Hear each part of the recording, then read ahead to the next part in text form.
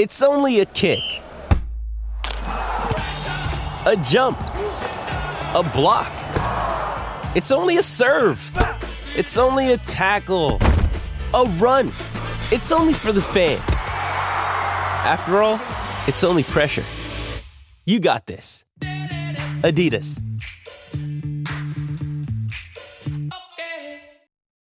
Why take one vacation with the family when you could take all of them? With Royal Caribbean, you don't just go to the beach. You visit a private island and race down the tallest water slide in North America. You don't just go for a road trip. You ATV and zip line through the jungle. You don't just go somewhere new. You rappel down waterfalls and discover ancient temples. Because this isn't just any vacation. This is all the vacations. Come seek the Royal Caribbean. Ships Registry, Bahamas. This episode is brought to you by Shopify. Whether you're selling a little or a lot, Shopify helps you do your thing, however you cha-ching. From the launch your online shop stage, all the way to the we just hit 1 million orders stage. No matter what stage you're in, Shopify's there to help you grow. Sign up for a $1 per month trial period at shopify.com/special offer, all lowercase. That's shopify.com/special offer. Hey, this is TJ Wilson, aka Tyson Kidd, and you're listening to Stu's Wrestling Podcast. You're listening to Stu's Wrestling Podcast. It's time. Your host, Stu Palmer. Mind if I tag along? Could you just take some time on me? I don't want to cause alarm, but I can't remember how to feel. Would you take me back? Would you take me home? I need a human touch, it's not my own. My guest, who is returning after promoting the latest VCW show, which was back last month, he is returning. It is George Pantas, the owner and commissioner of Virginia Championship Wrestling. George's father moved in the early 60s to America from Greece to make a better life for his family, and George and the family followed on in 1966. George has been around the business since 1970 as a fan, and then taking videos and pictures for the then NWA promoter for Virginia and the area, Joe Murnick. George has struck up some great friendships with Hall of Famers within the WWE, Ric Flair, JJ Dillon. Ric Flair and JJ have been involved at VCW for him over the years, and the late, great Rowdy Roddy Piper too. There's some great photos on this episode. If you're watching on YouTube, there's an array of photos from George's career in the business and his life in the business. George's footage has been used by the WWE on the WWE Network, no less, and it's also led to having a great relationship with Ben Brown, the archivist at the WWE warehouse in Stamford, Connecticut. Anytime WWE are in the locality of Virginia, George is always welcome to come to the shows, and it also led to tickets for WrestleMania 30 back in 2014. I was at the show, so we had some great stories, some good back and forth stuff about our experiences at WrestleMania 30. But let's get into the episode. It's episode 105 of Stu's Wrestling Podcast with the owner and commissioner of Virginia Championship Wrestling. It is Mr. George Pantas, a fellow European and a Greek. Enjoy. Now, George, I'm going to get into your life, your route into the business. Now, I could have you on for 6 episodes, I think, with all the accolades you've got and stuff you've done within the business. But it was nice to see that you emigrated, your family emigrated in 1966 from Greece to Virginia. And I know you watched wrestling very early on, and then you attended your first show in 71, if I'm correct there. Very good. You've done your homework. In Hampton, yes. Virginia, and it was the first show, wasn't it, in Hampton, Virginia? Yes, it was. Very good. Yes, Father actually came over in 1964. We were very poor. He wanted something better for his family, and so we had a relative here that would always invite my father to come. My father came as a tourist. He actually had an opportunity back in those years. Those wanting better for their families would either come to America, of course, or honestly, if my father had never come to America, I would more than likely have been in Australia, because he was considering going to Australia. Yeah, did read that, yeah. Because at that point, the borders were open, for lack of a better word. They accepted everyone. And so you did not need special invitations. And if that had not happened, I would say I would have probably been in Germany, working at a factory or something like that, which is what a lot of my friends that from my village wound up doing. And so God bless my Uncle George that brought my father over here. And I say uncle, he was really a distant cousin, but we show respect. And so brought my father over as a tourist. My father had a skill in Greece. He was a tinsmith, Tin, yes. And so because of that, he was able to stay in America because he had a skill, and the boss of a factory wanted him to stay here. And then he worked very hard. I want everyone here to hear this. It was actually 32 years ago this week that he passed. He passed, yes, from cancer, very young. And but he worked very hard, and in 2 years he was able to save from 8 in the morning until 10 at night. A very hard physical job, Monday through Saturday, and then Sunday, the only day of rest, he was a chanter in the Greek. We're Greek Orthodox, and he would go to church and chant there. So 7 days a week he worked. But God bless him. Wow. Saved enough money to bring us to send us every month, to put a down payment on a little home and bring us to America. So my mother, sister, and I came in 1966, and I started working in 1968. And I quickly discovered, like you said, wrestling on TV, professional wrestling. And I was drawn to it because of that Greek connection. I knew what wrestling was in regards to the Olympics, not this Americanized professional wrestling version, but I was hooked immediately. And then talk about a blessing at living in Hampton, literally not even a 10-minute drive from my house was the Hampton Coliseum. And my father made it very clear. He saw how much I loved it. He said, George, as long as you bring in good grades, you're welcome to go. And so I made sure, even though it was very difficult because I did not speak a word of English, but I made sure I kept my grades up so that way I could go to the matches. And then we'll take it from there, what happened next and how I met some of the wrestlers. Who can you remember from that show in 71? Obviously, I know you're going to be able to recount who was on the card, but yeah, just some standout moments that stayed with you from that first show. Who was there? Who you enjoyed watching? Because it's just amazing. I love hearing about the 70s and further back. Yes, and of course, as you said, further back. So my favorite. For whatever reason, I honestly have always been drawn to the bad guys. And so because of that, my favorite team at that time were Rip Hawk and Swede Hansen, managed by Playboy Gary Hart. They were an incredible team. Gary Hart, for those listening, was just an amazing talent. Highly recommend everyone to look him up because he actually was the booker for the world-class wrestling of the Van Erichs. Absolutely. And just what a mind. Yes, an incredible mind for the business. And so they were in one of the matches. Johnny Weaver and George Becker were the baby faces, the ones that fans loved, and they were in the matches as well. And then I had a favorite called Argentina Apollo. He was sort of like the Dominic DeNucci of the WWF, so he was very acrobatic. And doing a lot of cartwheels, did not have wrestling boots on. Those were some of the matches that I remember were in the main event, and I was enthralled.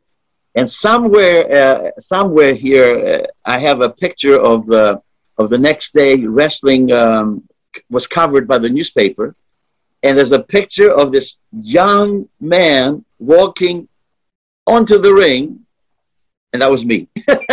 That was me. Back then, they're allowed to do those kind of things. Fans were allowed to be right there by the ring and get autographs from the wrestlers, and I was one of those. And oh my gosh, I was very blessed to live in this area, to not only experience Jim Crockett Promotions, but to go from the Hampton Coliseum to the Norfolk Scope, which was no more than 30 minutes away with a car, not even, more like 25 minutes. You're in a perfect place between the two venues then.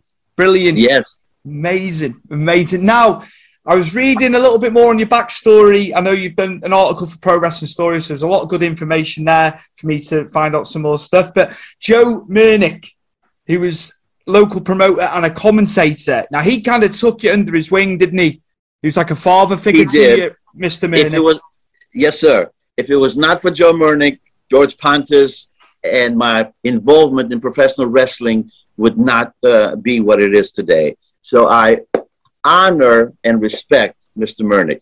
Joe Murnick actually was not, local promoter would not be a good word. He promoted, he worked with Jim Crockett. He was honestly one of Jim Crockett's, the father, right-hand man. And they were both out of the Carolinas. And Joe Murnick, his territory of promoting was here, the Hampton Roads area, Richmond, Virginia, Hampton, Norfolk, also out in the western part of Virginia, and as well as in North Carolina, in several cities over there. And so what they would do in those days, they would film down in Raleigh at the TV station, and then take the footage, bring it. It was called bicycling, but not in the sense of getting on an actual bicycle, just taking the tape. He would drive it up here, bring it to our local affiliate for NBC, Wavy, Channel 10, and they would air the show. And they had a barter system set up, basically. That was how it worked back then, where the promoter would provide the station with a show. In return, they would be granted time to promote the local matches, and then the TV station would sell the remaining time for commercial. And it was a win-win situation for everybody. When Joe would drop off the footage here, he would then go to the newspaper to buy, obviously, advertising for the shows. And my blessing, my second blessing, the first blessing was Mr. Murnick. The second blessing was that the editor for the sports and the one who handled all the advertising was another Greek man, Tony Anthony, actually from Cyprus, to be specific. We knew each other from the church, much older than I. And Joe Murnick and Tony Anthony became very close friends. And then what really opened up the door for me was I was at one of the shows. Tony came there. Mr. Murnick, who did not always come to the show, so a lot of times he would have his sons that would run the business, happened to be there. And Tony introduced me to Mr. Murnick and asked if Mr. Murnick would take care of me with as a personal favor.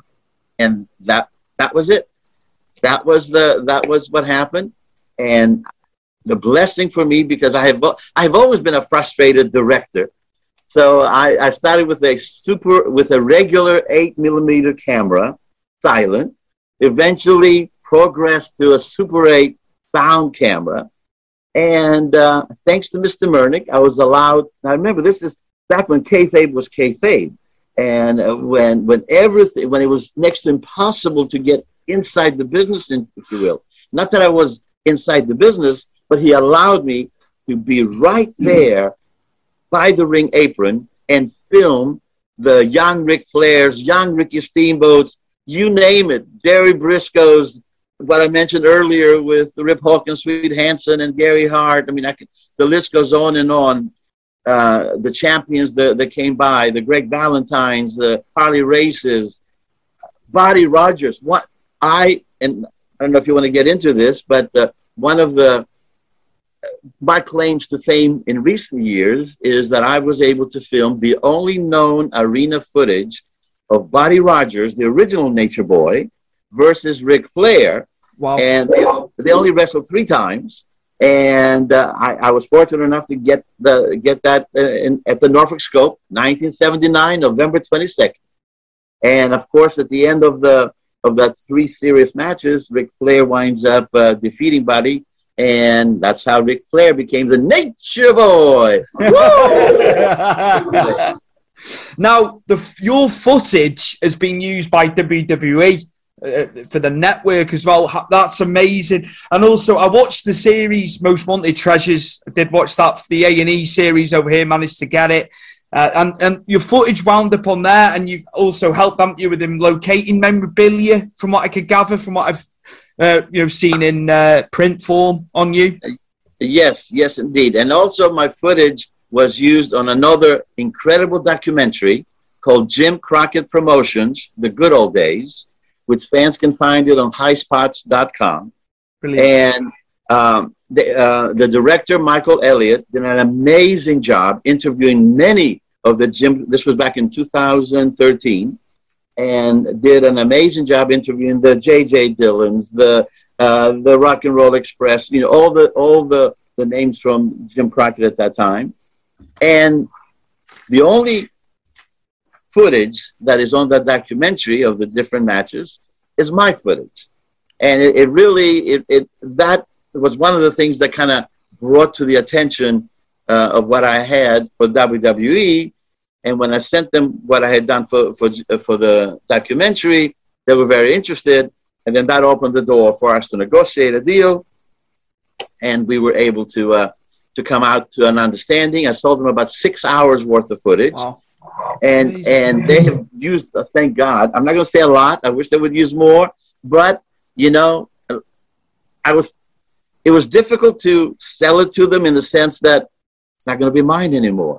But it was just sitting there in my closet. At least now the fans can appreciate it and can see it and see that history. One of my favorite questions that Ric Flair has been asked by many people is, hey, we've seen your matches against Ricky Steamboat back in 1989, and what incredible matches. And Rick would always say, yes, thank you, they were great matches. But they were even greater back in the early 80s in the arena when there was no film footage of it. Well, George has film footage of it, and now WWE has it. And yes, I've often have been asked, George, what have been some of your favorite matches? I can honestly tell you my favorite match of all time was when Ric Flair wrestled Ricky Steamboat for an hour and a half. Oh, they had wrestled 2 weeks before, and it went to an hour draw, so they came back, sold out. They came back to an hour and a half draw. I mean, think about that. Why take one vacation with the family when you could take all of them? With Royal Caribbean, you don't just go to the beach. You visit a private island and race down the tallest water slide in North America. You don't just go for a road trip. You ATV and zip line through the jungle. You don't just go somewhere new. You rappel down waterfalls and discover ancient temples. Because this isn't just any vacation. This is all the vacations. Come seek the Royal Caribbean. Ships Registry, Bahamas. To hold the fans' interest for that length of time. And, it was just incredible. It was just incredible. So it wasn't all of it, but I have snippets of it. He wasn't just heralded as a 60-minute man, then it's the 90-minute man. Yes, yes. And you're right. People need to start recognizing that, and I need to make more people aware. So thank you for catching that. So yes, so the transition of the footage, to answer your question, is once I sold it to WWE, they've been able to use it.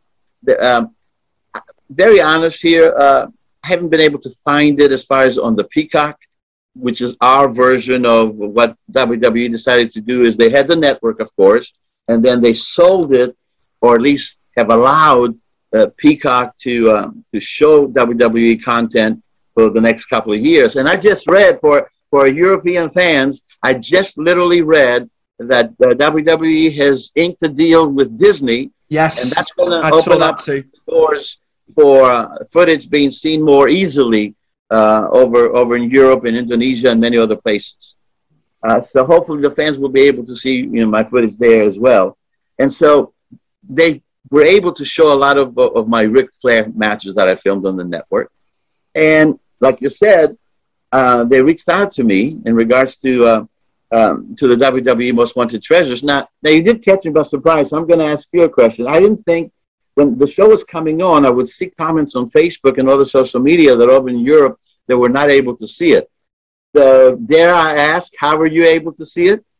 The Treasures series. Yes, I had to get some links, and let's just say not the most legal of ways, but you got to do what you got to do sometimes. Yes, I have not posted the footage, so I can't be done for piracy. But at the end of the day, you know how it is. You can obtain footage, not in the official way, as it were. And I have been there before. And I had to watch the series because I've watched from 1990 onwards. That's when I began watching wrestling. And what a series, George! It was so well done. And before we get into it, let's if the fans are not aware, and I don't know if, let me ask you: are you able to order anything off Amazon? Where you are? Yeah, Amazon is all systems go, Prime and everything. Yeah, we can get stuff. Then guess what? I'm looking it up right now to make sure I say it correctly, but I am positive. I saw that Most Wanted Treasures is available on Amazon. Right, okay. Yes. Get it on there, yeah. The official way. The official way, yes. The legitimate way. And this just happened, so I'm very excited about that, and I'm looking forward to making as many people aware about it. So, because the producers were aware of my footage and what I had done, they reached out to me, and actually it was they reached out to the wrestling business is a small business in many ways. So the gentleman who is Ron West and is our VCW referee, owns the original Ric Flair Starcade robe, the one that he wore, as you know, since you've seen the footage, the one that he wore when he defeated Harley Race. So the producers of the series reached out to West Potter, is his real name. Okay, he goes by Ron West as the referee.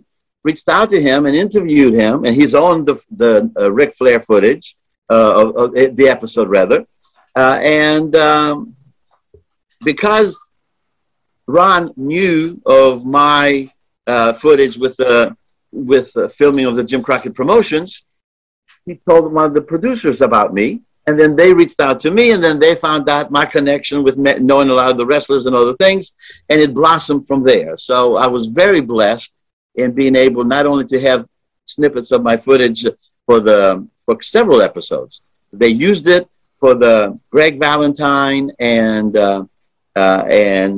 Brutus the Barber Beefcake, and they also used it in the Ric Flair episode. But once they started looking for stuff, you know, I have connections through the years. This hair is not gray for just I've been around the bend a few times. And so I was able to help them locate. Like one of the things they could not find, they of course did the series on Andre the Giant, and they were looking for when he did the whole super machine over in Japan, and then they brought it here in the WWF. Well, I knew who had it, and it was Sonny Ono that had it. Sonny is a very dear friend of mine, and I was able to put them together, and then they went to his house, and so it's a blessing. We haven't touched yet that my other life, my real life, if you will. Wrestling is a passion and a hobby that I was able to turn into a business, if you will. But what paid the bills for me has been, of course, education. And the history teacher in me, my number one goal is to make sure that the wrestling fans know the history of our business. That's why you put such a big smile on my face when you were asking me questions about the 60s and 70s and the wrestlers at that time, because it's important to know somebody has to open the door. When they ask the Beatles, they talk about Chuck Berry, they talk about Elvis Presley and everybody else. History is just so important to continue to learn from, and of course make it better. Absolutely. Right, George, you've obviously got good relationships, amazing friendships with people within the business. Now, first person I'm going to ask about is your friendship with the legendary J.J. Dillon, WWE Hall of Famer, of course. Did so many different things within the business at the top level. Yeah, your friendship with J.J. Dillon, because he is a legend. The man's a legend. So proud to call him a very dear friend. And, but when I was in the classroom, I taught seniors the last few years, and one of the things I try to impress on my students is when you do good things come back to you. Well, it started with my footage. I filmed I was a fan of JJ when he came to us, and at that point he was more of a journeyman wrestler, not a main eventer. So he was first a wrestler fans, not the manager that we know him now. And I made him aware at one of the shows that I have some of his footage. We had talked, we had exchanged phone numbers. I get home one day, I check on the recording, and it's, "Hi George, it's J.J. Dillon. Do you still have that footage of that you said that you filmed back in the 70s?" This was early 80s that I got the phone call. Well, somebody's pulling a prank on me. JJ's calling me. At that point, our friendship had not really developed. Oh, my God. So I called him back. Yes, I do. And I helped him. I sent it to him so he could transfer it over, at that time, VHS, so he could have the footage. And then that started the bonding process between us. And one of my favorite stories, if I may share, absolutely, happened at the Jim Crockett Senior Memorial Cup the second year. The first year was the inaugural was over in New Orleans, which I went to that as well. The second one was over in Baltimore. And at that time, I would travel to the wrestling shows with a very, very, very, very, very dear friend of mine, Robert Riddick. He was actually one of the photographers for the wrestling people know Bill Apter and all his famous magazines. Absolutely. There's also another very famous one named George Napolitano. And George had his set of wrestling magazines. And I helped in getting Bobby, I called my friend. He also has passed away, about 6-7 years ago now. But to get him in with George. And Bobby would shoot and cover for the magazines, the Jim Crockett Promotions matches that would happen here. So he and I quickly became very good friends. He was my best friend. And we would go to the different matches. And so on the way up, I kept talking about how J.J. Dillon and I are very good friends, and I can't wait to see him. And Bobby's like, yeah, right. Sure. Yeah, sure. So we get there, and Gary Jester, does that name do anything for you? Gary Jester? I've got to be honest, no. It's okay. Look him up. He's amazing. Gary Jester was one of the promoters for Jim Crockett Promotions. He actually promoted Baltimore and other areas. Very, very instrumental with Ring of Honor up until, they went on hiatus. And so through Gary Jester, we were able to get ringside seats. I mean, right there, front, second row. And so it was a tournament. And JJ is coming out with I think he came out with Lex Luger and somebody else. And I'm yelling, JJ. And he's, of course, focused. He's not responding to me. Bobby's looking at me. This is the night of the matches. Bobby's looking at me. He's like, I told you. You're saying, JJ's a friend. And look, he's not even acknowledging you. So the matches are over. He finishes. He's walking back. He meaning JJ. I'm saying, JJ. No response. He no-sold me. So it's now, it was Friday and Saturday night, the matches. So now it's Friday night. The first matches are over. We're at the Marriott there, the favorite hanging place of Nature Boy and everybody else. We're at the bar. In walks JJ, comes straight to me. This is my favorite part of the story, with Bobby next to me. And the first thing that JJ says was, George, I'm sorry I didn't turn around and respond to you, but, I'm a bad guy. I have to stay in character. And I couldn't turn around and acknowledge you. I'm like, of course. Oh, that's okay. JJ, no problem. And I'm looking at Bobby. I told you. But the best part of the story was we had a table, and then JJ came over and sat at our table there. We were everybody having drinks and having a good time. And because JJ came there, so did all the other rest. Lex Luger, Jim Cornette, you name it, Ric Flair, you name it. Everybody came over there, and it was just one of those magical pinch me moments that I have ingrained in my head. And it's 2 o'clock. Now it's 2 o'clock in the morning. They shut down the bar, and Ric Flair says, okay, we're going to continue this up in my room. So we continued it there, and that's where the story is going to end. Behind closed doors, going to stay behind closed doors, if you get my drift. Absolutely, it's got to. Yeah, we can't open the shutters to that one, though. That's very, very, very respectful. But yeah, we've heard about Mr. Flair and the extracurricular stuff after shows and into the early hours, early morning. Amazing, great stories. Now, can I ask about when you had Roddy Piper for VCW, for Virginia Championship Wrestling, and he did a Piper's Pit segment at the show. So yeah, just How was Roddy? Because I just hear so much great stuff about Roddy. Just an amazing human being. But I get excited and I talk and I left out another important part about JJ that I'd like to come back to. Okay, yeah. So that friendship developed, as we said, and continued to become great through the years. And so I'm like, oh, this is when I was having those issues with Jerry Stefanidis interfering in the matches.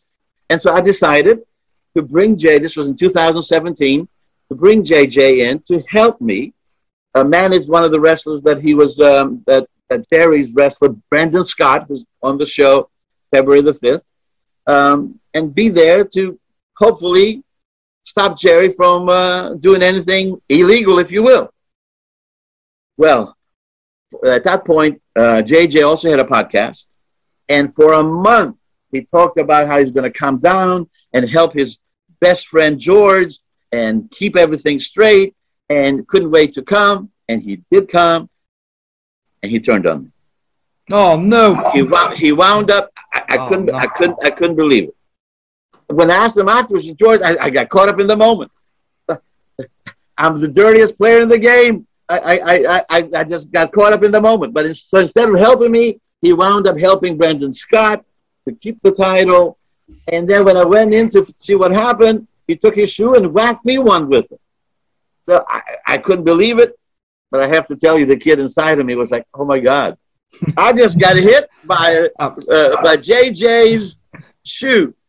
It doesn't get any better than this. As much as it hurt me, the kid in me was like living the moment that I was experiencing this. Because as we know, that was JJ's MO. He would take that shoe off and help Ric Flair and everybody else win those matches. So I wanted to make sure I shared that. But now as far as Roddy Piper, my God, the heart and soul of an incredible human being. I had heard that about him, but until you see someone in person, you never know. You'll get some people. They say sometimes it's not a good idea to meet your idols. Well, it was amazing meeting him, and I'm going to answer your question right now. And I also have a beautiful story of the heart of Ric Flair and my father when he was ill that I wanna share as well, if time permits. So with Rowdy, we did a photo op, and it was not one of these, hi, how you doing? Take a picture, move on.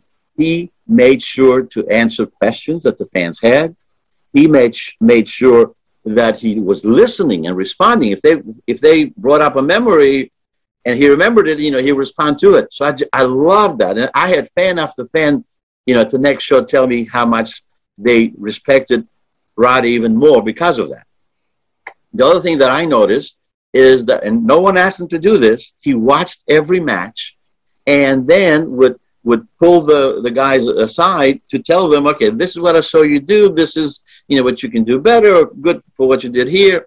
That just spoke volumes about the man, that he cared enough. He cared and when I asked him, I said, well, thank you for doing that. Somebody asked, no, George, I love this business. I want to make sure it continues to grow. And then another pinch me moment for me, at that point, Jerry Stefanidis, through another lawyer of his, Spencer Chestnut, they wound up tricking me. I thought I was signing a contract to wrestle Jerry, and instead, in my zeal to just sign the contract, I didn't. They say read the fine print. I didn't read the fine print, and I wound up signing to wrestle the then tag team BCW champions, the Whole Stars, in a handicap match. And I'm not even a wrestler. And I signed it, so I'm in the ring. And God bless Roddy Piper. He calls me. I shouldn't say I'm in the ring. He calls me in the ring, asked me what happened. I recapped for him what I just shared with you. And he stopped. He tore up the contract and saved my day. My bodyguard was Roddy Piper. I was in a Piper's pit, and Roddy Piper saved me. Amazing. Yeah. This little boy, I'm getting emotional right now, legitimately. If someone would have said that this little boy from Greece that came to America, not speaking a word of English, to be able to have these kind of experiences, it is why I love America so much. And when we're, as I said earlier, when you're a good person, good things come back to you. And we all have our trials and tribulations, let's be honest, but I have always been that very positive person. The cup for me is always half full. It's never half empty. And to have Roddy Piper be that kind of a human being of helping everyone. He even cut a promo. I think I've sent it to you. I don't know if you can somehow include it in the links later on. I can. When he spoke to my students, the importance of staying in school and what he went through. And I know you heard it. Absolutely. How powerful, right? How powerful. He was on the streets as a youngster. Yes. Wasn't he? Yes. He had a tough time there. It just goes to show how tough he was. Yes, indeed. Absolutely. So that's my Roddy Piper story. And do we have a minute for me to talk about Rick? And you've got to share. Of course, I've got time. Yeah, of course, we've got to. Yeah, definitely. Your story about Rick for the viewers and listeners, George. My father was diagnosed with cancer. It was very sad at the house. My mother, of course, is crying. It was just very sad. And I'm trying to figure out a way to cheer them up. And I was there visiting on a Thursday night. And I'm like, it's Thursday night. There, Mid-Atlantic Wrestling is over at the Norfolk Scope. And, of course, this is pre-cell phones and everything else. He passed away in 1990. But there was a payphone in the back, and I knew the number. And so I called. And my thought process was, if I can get somebody that knows who I am, because at that point I was helping in the back. I was helping, whether it was taking the guys to the hotels afterwards, doing some errands in the back. I had become good friends with David Crockett, and because he would also come to the shows as well sometimes. And so I was allowed to go in the back is the point. So I called, and thank God, Wahoo McDaniel answers the phone. He knew who I was. I explained what was happening with my father. And he says, hold on 1 minute. Now, I found out later the reason why Wahoo was so understanding is because his father was also sick. So when I talked about mine, he knew, okay, I need to do something here to help make this man feel better. And so even though, and again, I found this out later, even though Ric Flair was warming up to go out to a match, Wahoo gets him, puts him on the phone. I'm on another line because my father didn't really speak English very well. And so I hear Ric Flair say, hello, Mr. Pantas, it's Ric Flair. I understand you're not feeling well. And my father's like, I know, I like you very much. I get up to see you on TV. At that point, he couldn't even do any of that anymore. But they talked for a few minutes. I would translate. And it was just one of those magical moments that Rick, because the real Ric Flair is a gentleman, always treats everyone with respect. Hello, sir. Hello, ma'am. Just an amazing human being. And for him to take the time to do that and to put a smile on my father's face, on my mother's face, for those few moments, he had forgotten the pain. And he will always be the man for me. And then when we brought him in 2009, when he had his retirement match with Shawn Michaels, we were one of the first independent promotions to have him come out and do photo ops and comment, with the fans. And I did the gorilla position for Nature Boy Ric Flair. He's being introduced to go to the ring to talk, and I'm like, Rick, showtime. It was pinch me. I can die now and go to wrestling heaven. I did gorilla position for Ric Flair. Amazing. Thank you for sharing that personal story about your father as well. That was I appreciate you sharing that story, George. I really do. Amazing story as well about the man, about Nate. Absolutely. Now, you said about a guy, an Englishman, that you wanted to talk about, Bob Hope, and your relationship with him. So we would be remiss not to talk about Bob Hope. And some background on Bob Hope, if you will. Yes, thank you. Bob Hope, as hopefully the fans know, he was born in England, came here very young, and not only made a name for himself in the comedy world and movies, but he was an amazing human being, that during World War II would end up until the Vietnam War, really, and further on. Every year, Christmas time, he would go and entertain the troops in dangerous situations. I've read several of his books, and the planes were shot at, where he came very close to losing his life, but he never stopped going to entertain the troops. Well, that as an immigrant myself, to see another fellow European, another immigrant, embrace America like he did and I did, and to put his life on the line. It was someone that, of course, I wanted to meet, but more importantly, show respect for. And so I did have a chance to meet him briefly. Also, he was being honored and respected at a program at the Kennedy Center in D.C. And that gave me a location where he was going to be back in 1983. And so what I decided to do was on my own, is to send a telegram simply thanking him for being a great human being and for entertaining the troops. And I knew, I don't know how it works now, but back then, if you sent a telegram, they had to put it in the actual hand of the person that you sent it to. So I knew he would see it. And my goal was for him to see it. And I'll be a little bit truthful. I thought he would send me a little something, it cost me $12 in 1983. That was a lot of money for the little history teacher back then.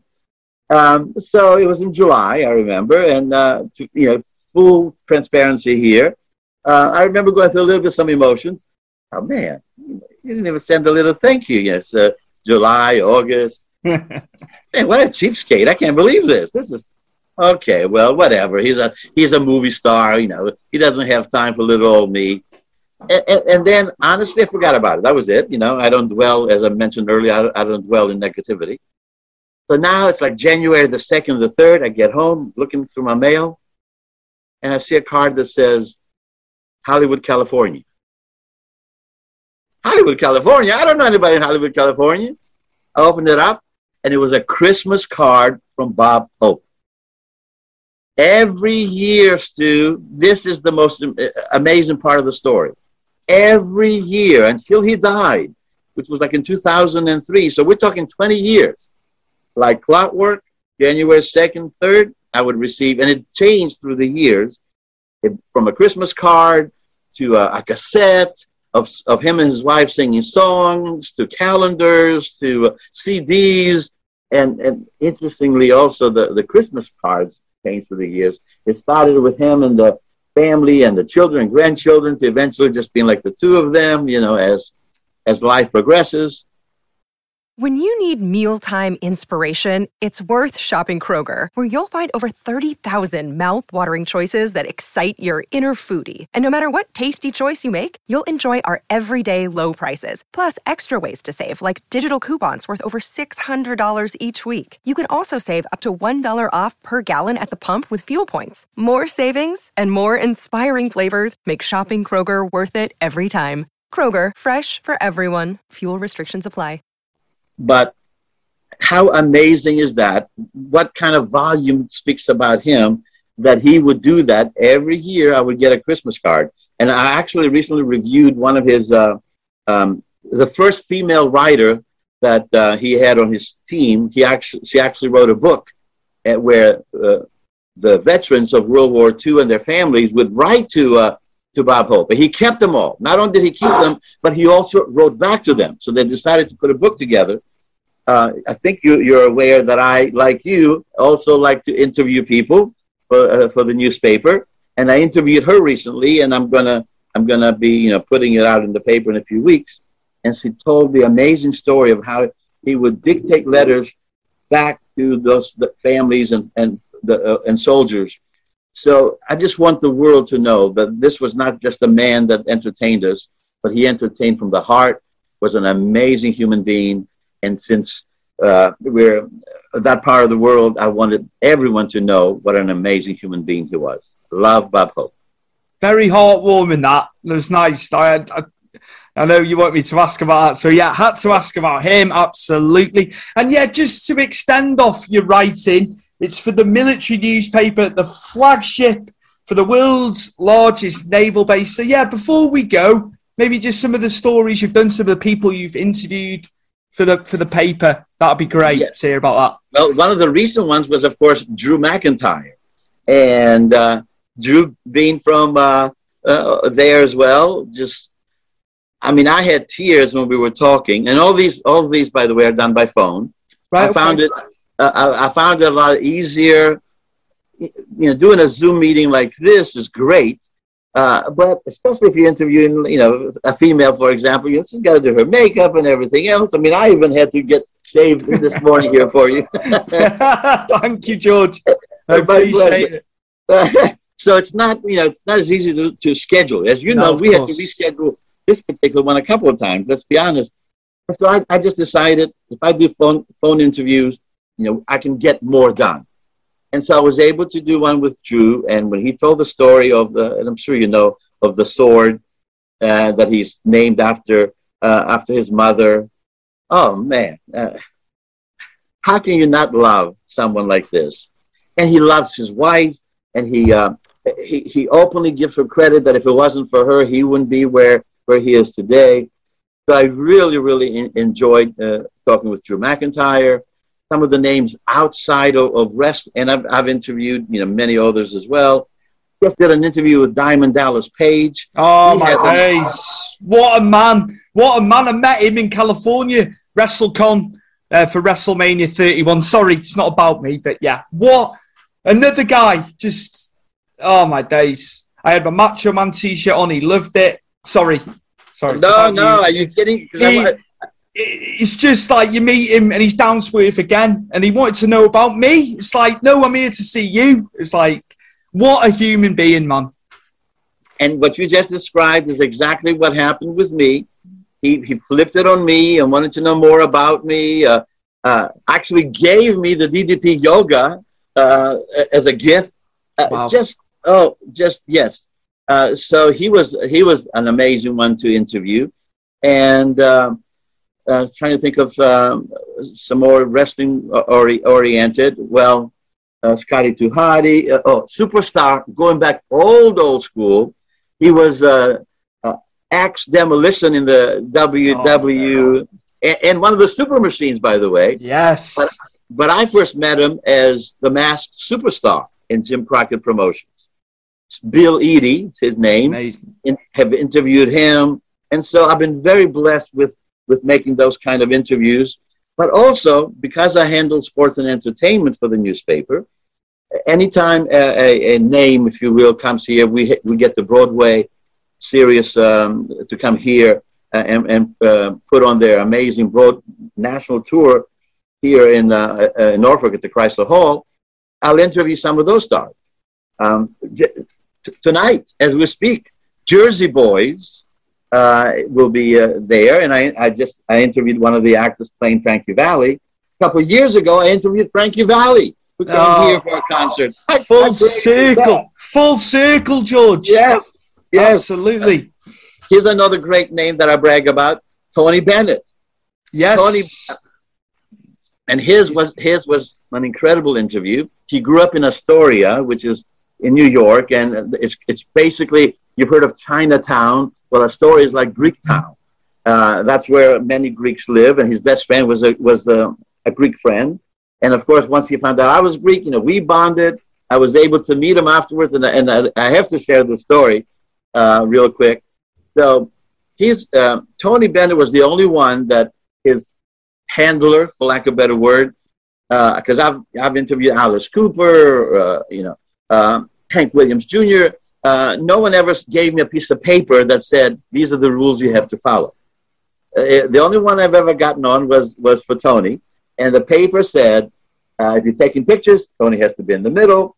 Don't ask a question. If he asks, respond. All this very strict, almost like be distant, get in, get out type of a thing. If he offers his hand, shake hands. Well, they don't know George very well. So as soon as I made sure, one of the other things I love to do is bring the actual newspaper. We put everything on social media as well, but, old school here. If you can have that hard copy you can put up on your wall, so I always bring one or two to give to the people that I interview. And I walked in with the paper, And Tony immediately knew who I was. He goes, George. And he opened up his arms. Well, I opened up my arms. We hugged. We kissed.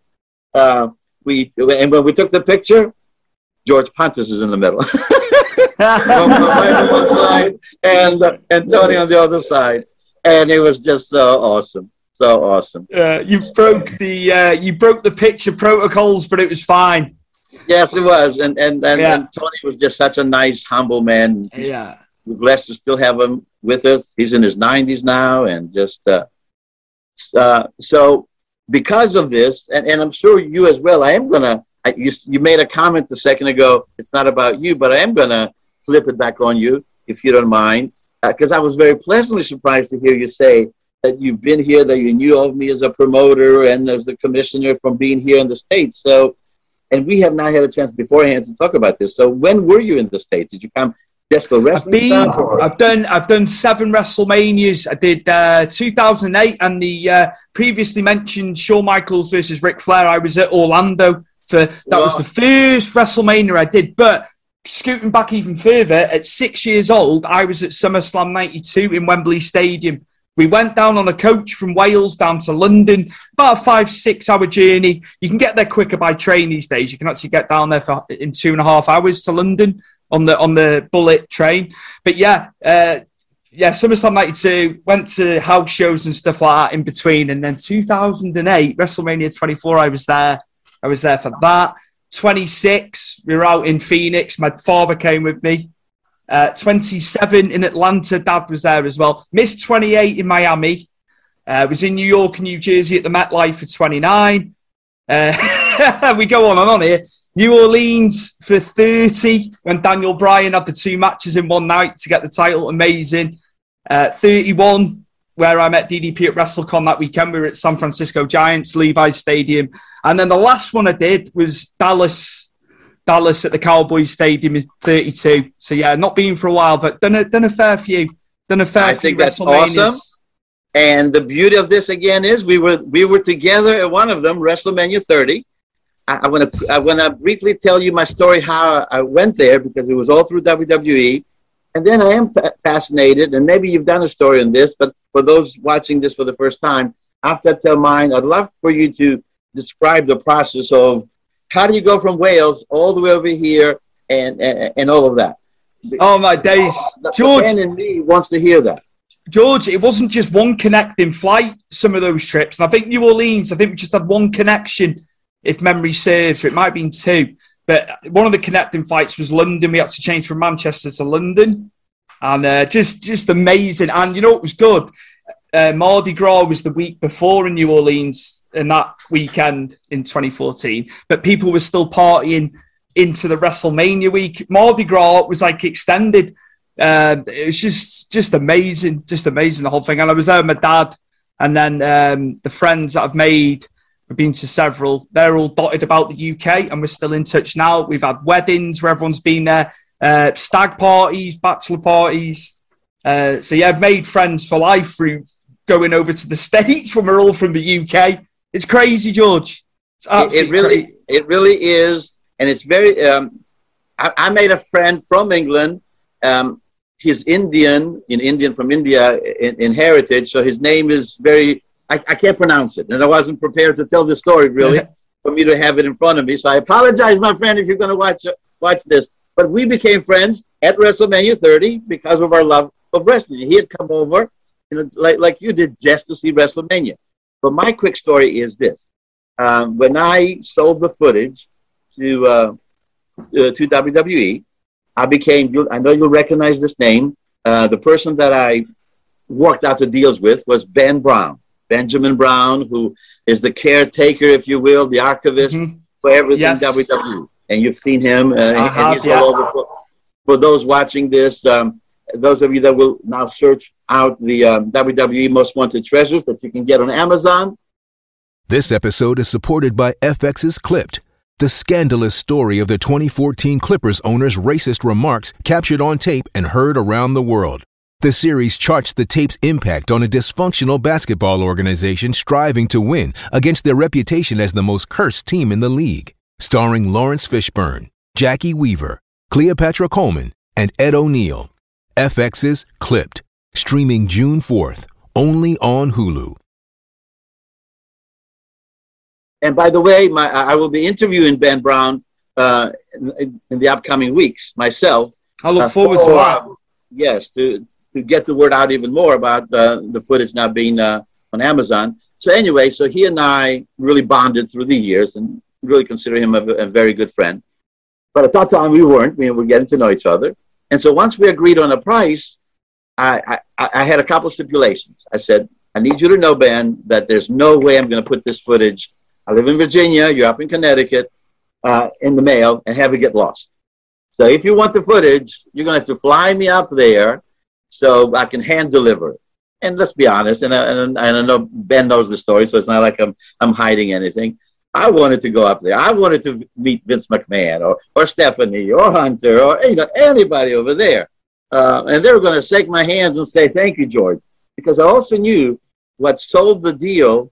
What Hunter is a huge, never met him, huge lover of wrestling history. And when he found out that I had what I referred earlier, the only known arena footage with Buddy Rogers and Ric Flair, and we all know what a huge, I don't like using the word mark, what a huge fan Hunter is of Ric Flair, is like he told Ben, make this deal happen. Whatever you do, make this deal happen. And so I wanted to meet Hunter for no other reason, just to say, thank you for making this happen. So anyway, so we agreed on the price. We agreed for them to fly me up there. And the other thing that I said was, Ben, I've never been to a WrestleMania. I really never been to a WrestleMania. Hinting, in other words. He said, well, I'll tell you what, George, if you've never been, I'll make it happen for you. Part of the deal, I'll give you two tickets to WrestleMania. What I was hoping he would say without me saying it. So it really was an amazing, we worked on a monetary deal. But then the other thing that came out of it was the tickets to WrestleMania. And then anytime they come here to wrestle, and we're talking 2014 when this happened. So from 2014 until now, I always get passes, tickets to the show that I share with my friends. And so it's the deal and the gift that keeps on giving. And so now we went up there. I know I said I was going to tell the WrestleMania, but I got to tell this part as well. Do we have a couple more minutes? We do. Of course we do, if you tell the story. Okay, very good. No problem. So they fly me. Before they flew me first class, I felt like I was the real $1 million man, Ted DiBiase. They had a limo come to my house to take me from my house to the airport here in Norfolk, Virginia. Then when I get into Jersey, or Kennedy, I think I flew into Kennedy, they had a limo, Vince McMahon's limo driver. The guy told me that I couldn't believe it. He was telling how the day before Hulk Hogan was sitting where I was sitting, and like, oh my God. Drive me up to Connecticut, put me in a very, very nice hotel. We went, we had the, we took the pictures and turned over the footage. So Ben says, George, you said you wanted to see the headquarters. Let's go to the headquarters. So went to the headquarters. And then he says, George, I don't know how to tell you, George, but there's no one here today. As far as the McMahon family. Hunter, any of that. So that's all right. I understand. I'm here. Like I said, I've never been too greedy of a person. I was disappointed, but I was just happy that I was there, that they have the footage, that I got tickets to WrestleMania. So then he says, but I do have something else for you. Okay. And he wouldn't tell me what it was. So I walked around the headquarters over there. It was very cool to be in that presence. And then we got in the car, and he drove probably about 20 minutes, and we pull up. Stu, he gave me a personal tour of the warehouse. Amazing. I am jealous. I can get jealous. You should be. Everybody should be. And I say that in the kindest way. Yeah. I really felt like I was Charlie Bucket from Willy Wonka. I had gotten the golden ticket, and I was there at the headquarters, got to see and touch. I got in a WWE wrestling ring, and I ran the ropes. Oh, my God. It incredible. We didn't even touch on the story of how I was this close to becoming the real Paul Bearer. I don't know if we have time to do that now or do it another time. But I got to sit on got to be there when they did that whole cement thing where they tried to kill Paul Bearer. Yeah. Oh, I mean, everything was there at the warehouse, and Ben gave me a personal tour. So it more than made up that I had not, didn't get a chance to meet any of the McMahon family.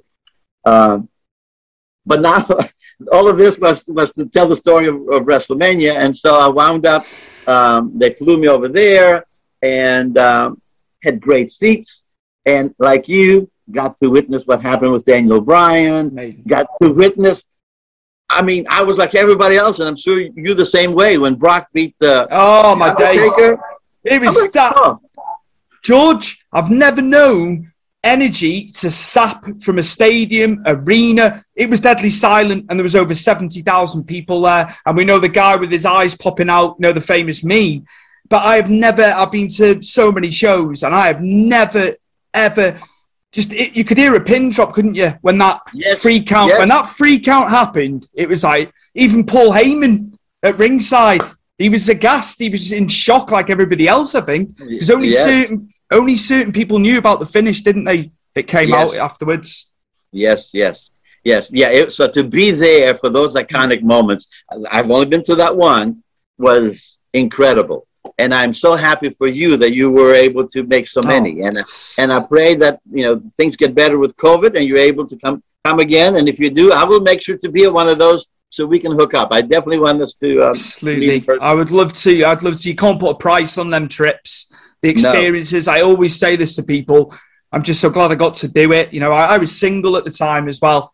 Not for the Dallas one, but the other 6, I was a single man. So, I had the money, I had the means to do it and stuff. But life stuff, George. But George, thank you so much for sharing your story.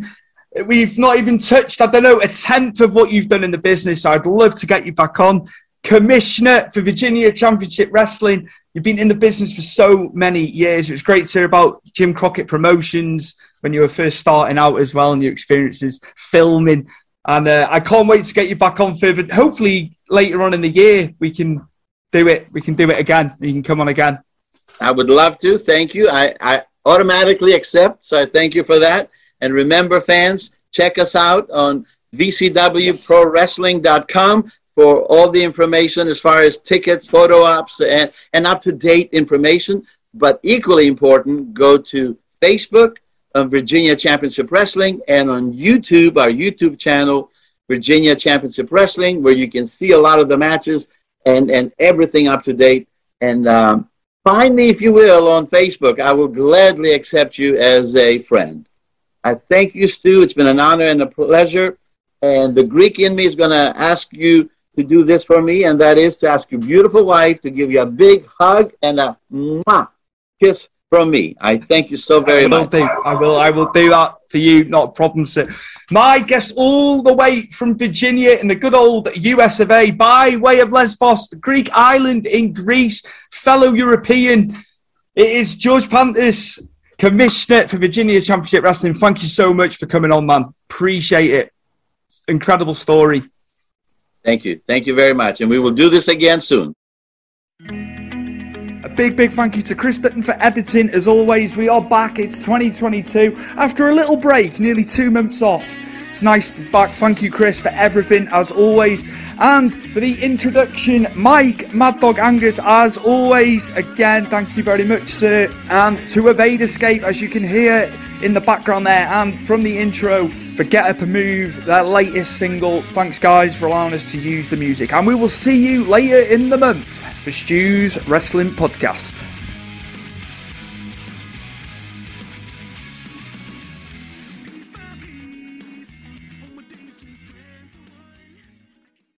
Sports Social Podcast Network.